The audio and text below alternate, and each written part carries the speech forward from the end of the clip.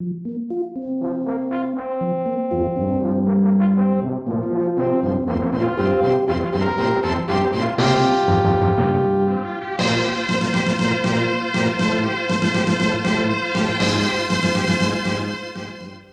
and welcome to the Chips Groove Radio Podcast. I'm your host, Mike, and today we're covering Yuzo Koshiro's epic, ActRaiser.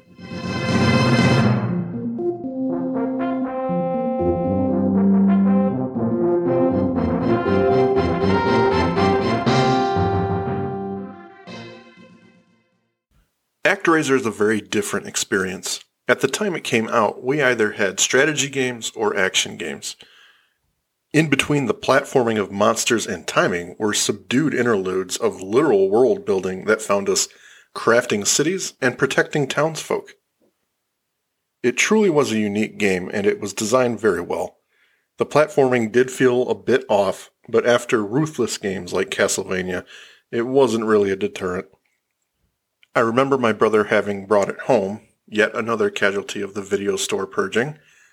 I have this distinct memory of my sister and I walking downstairs after having been out with our grandpa all day and looking across the basement we saw on our tiny television that had been donated to us from that said grandpa years before, a small object flying around the city.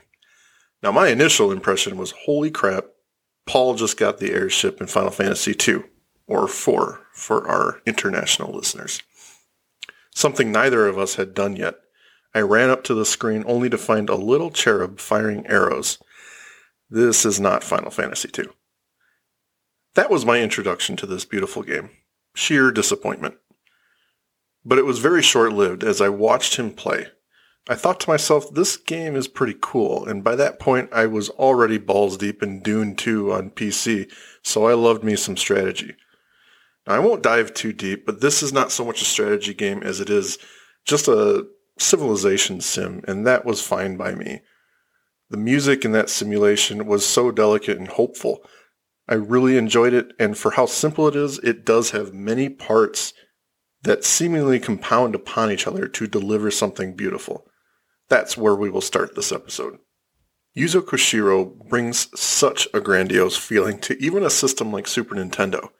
It feels like he employed a full orchestra in order to create the soundtrack for ActRaiser.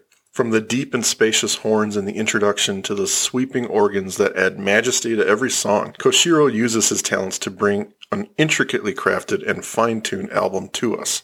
His use of subtlety is a key feature I want to mention because the album at times can be fast-paced, but leans much more into elegant and stylish than up-tempo. He knows when to grab you, like in the first level theme, Fillmore, and when to lay back, and it provides a very well-rounded listen. So let's start off with the banger that everyone loves.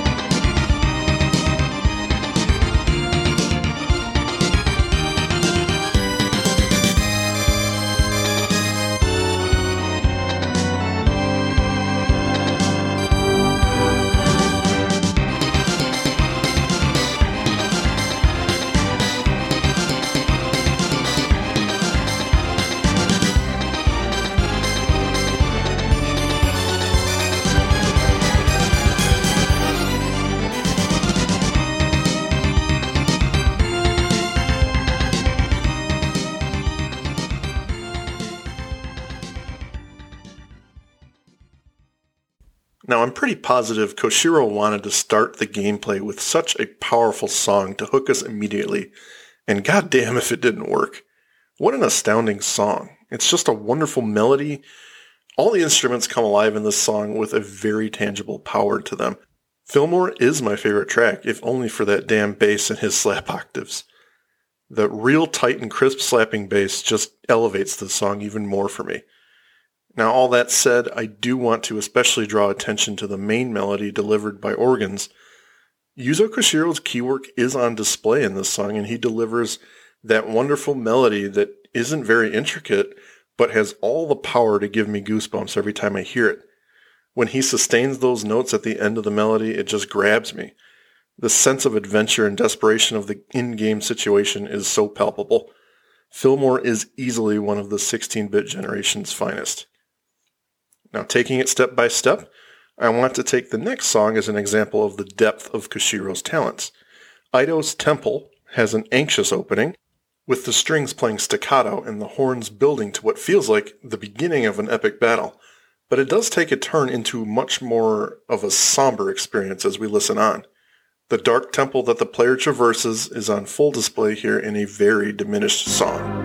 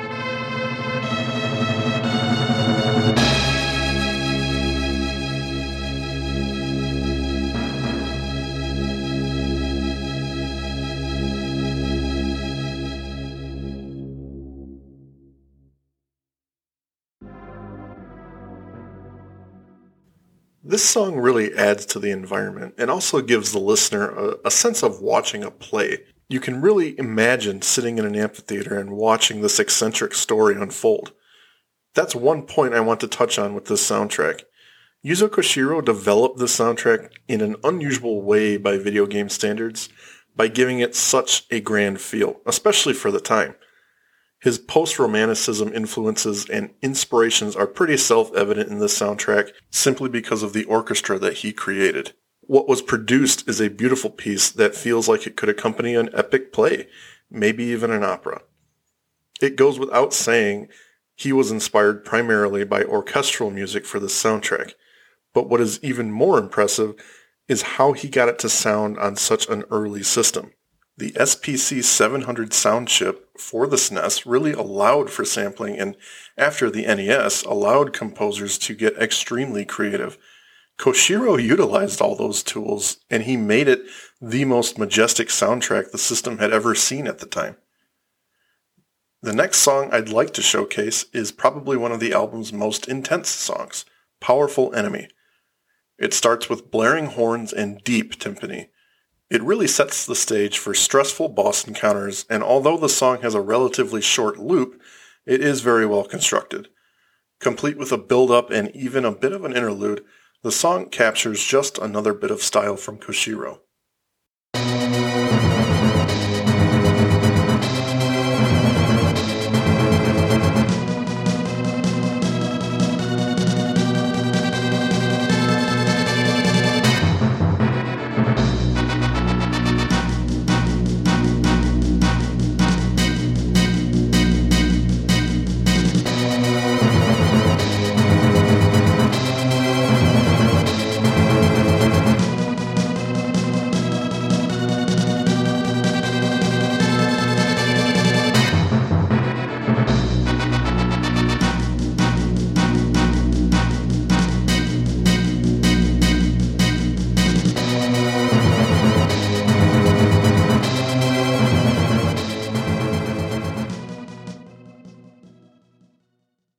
The weight of the music can't really be understated simply because of the urgency behind it.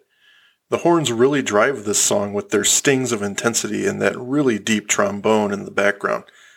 With the snare drums charging forward, the tempo of the song adds to the tension and really helps the song deliver that message quickly and easily.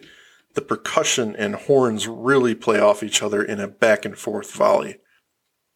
Excitement and that urgency are really the words I think of when I listen to this song. For a change of pace, on the opposite end of the spectrum, the next song, North Wall, is a very mellow and just plain beautiful song.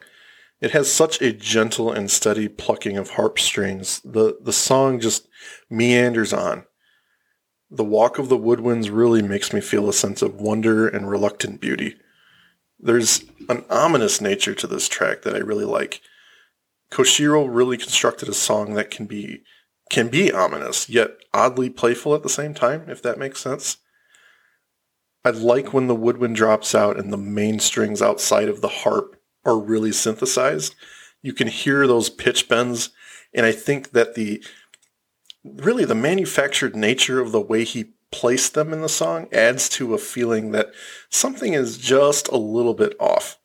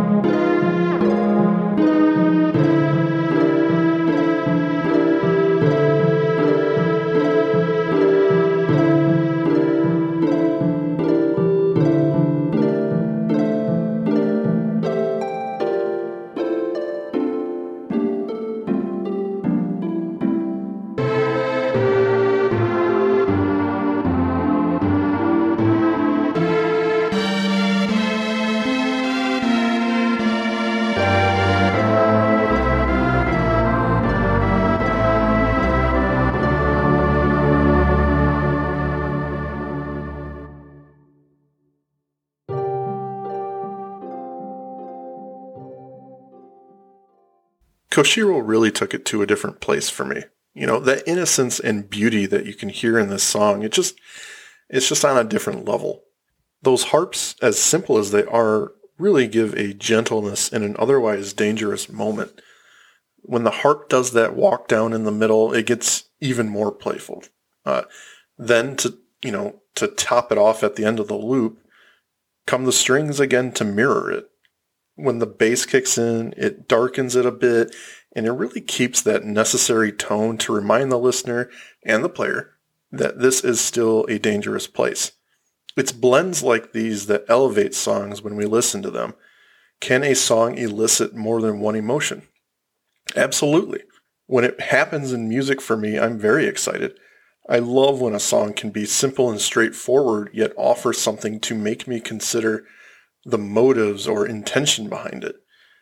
And the fun part is, it is all up to interpretation, really. There's a real importance behind that, with art and music especially, interpreting what you're listening to and what the composer was trying to put forward versus what we're taking from it. It can be taken so many different ways, and I just love when a song takes that extra step to not only make us have those thoughts, but to almost encourage it. Pyramid Murana is another dungeon song that accompanies the hero as he slays demon and beasts on his way to a great evil. Yet again, it has an elegance and soft feel to it. That romanticism I was talking about earlier really feels present in this song, as after the first section, it evolves into a more delicate piece with staccato strings and a flute offering the main theme. It really is beautiful.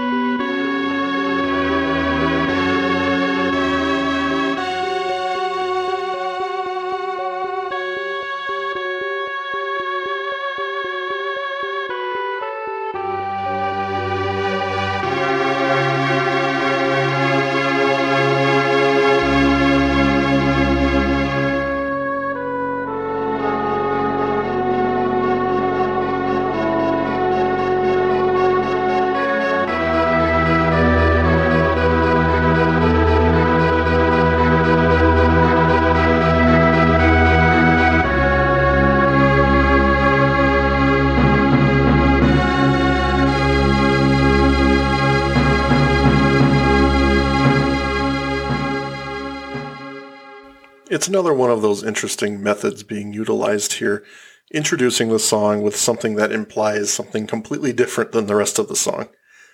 The dark, monster-filled tomb feeling is expressed in the first bars.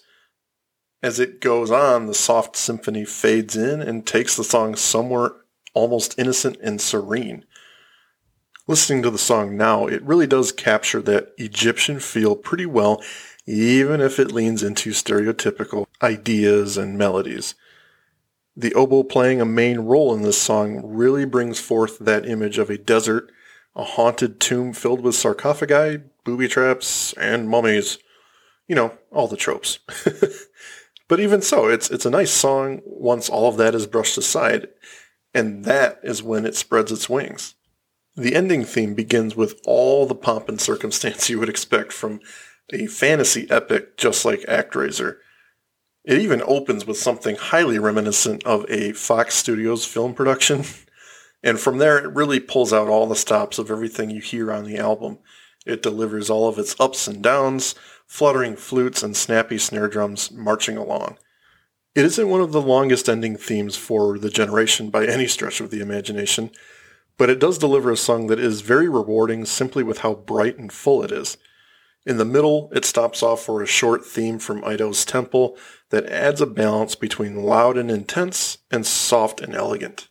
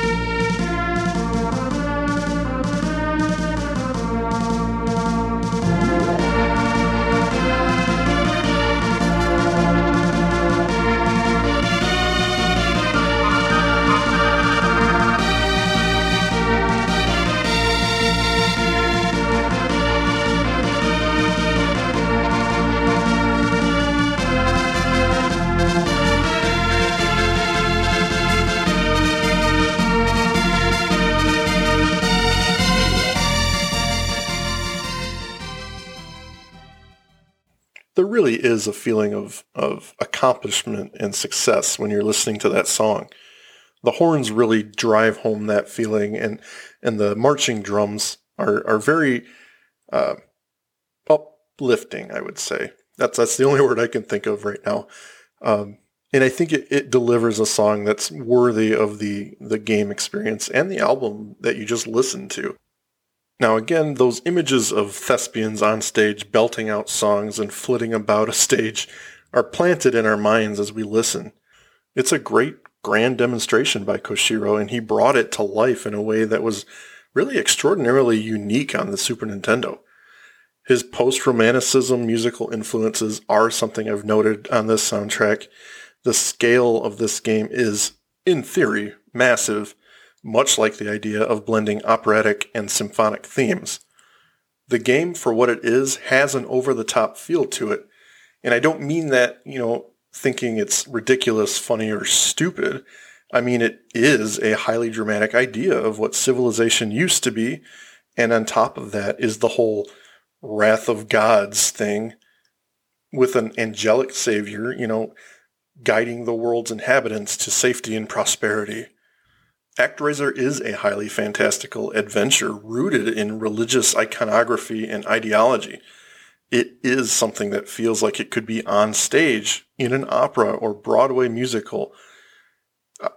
Koshiro's beautiful score just handles that and perhaps even cements the whole experience into that frame of mind. I mean, this game was incredibly unique, again, for the time by blending intense platforming action and stopping off for lengthy Civ simulations in between. It is an experience I'll never forget, and I have so many fond memories of it.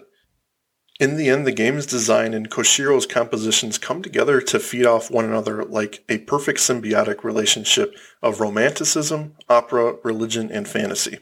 And one of the most awe-inducing things about this game is its soundtrack and what Koshiro was able to achieve at this stage of the game in video game development.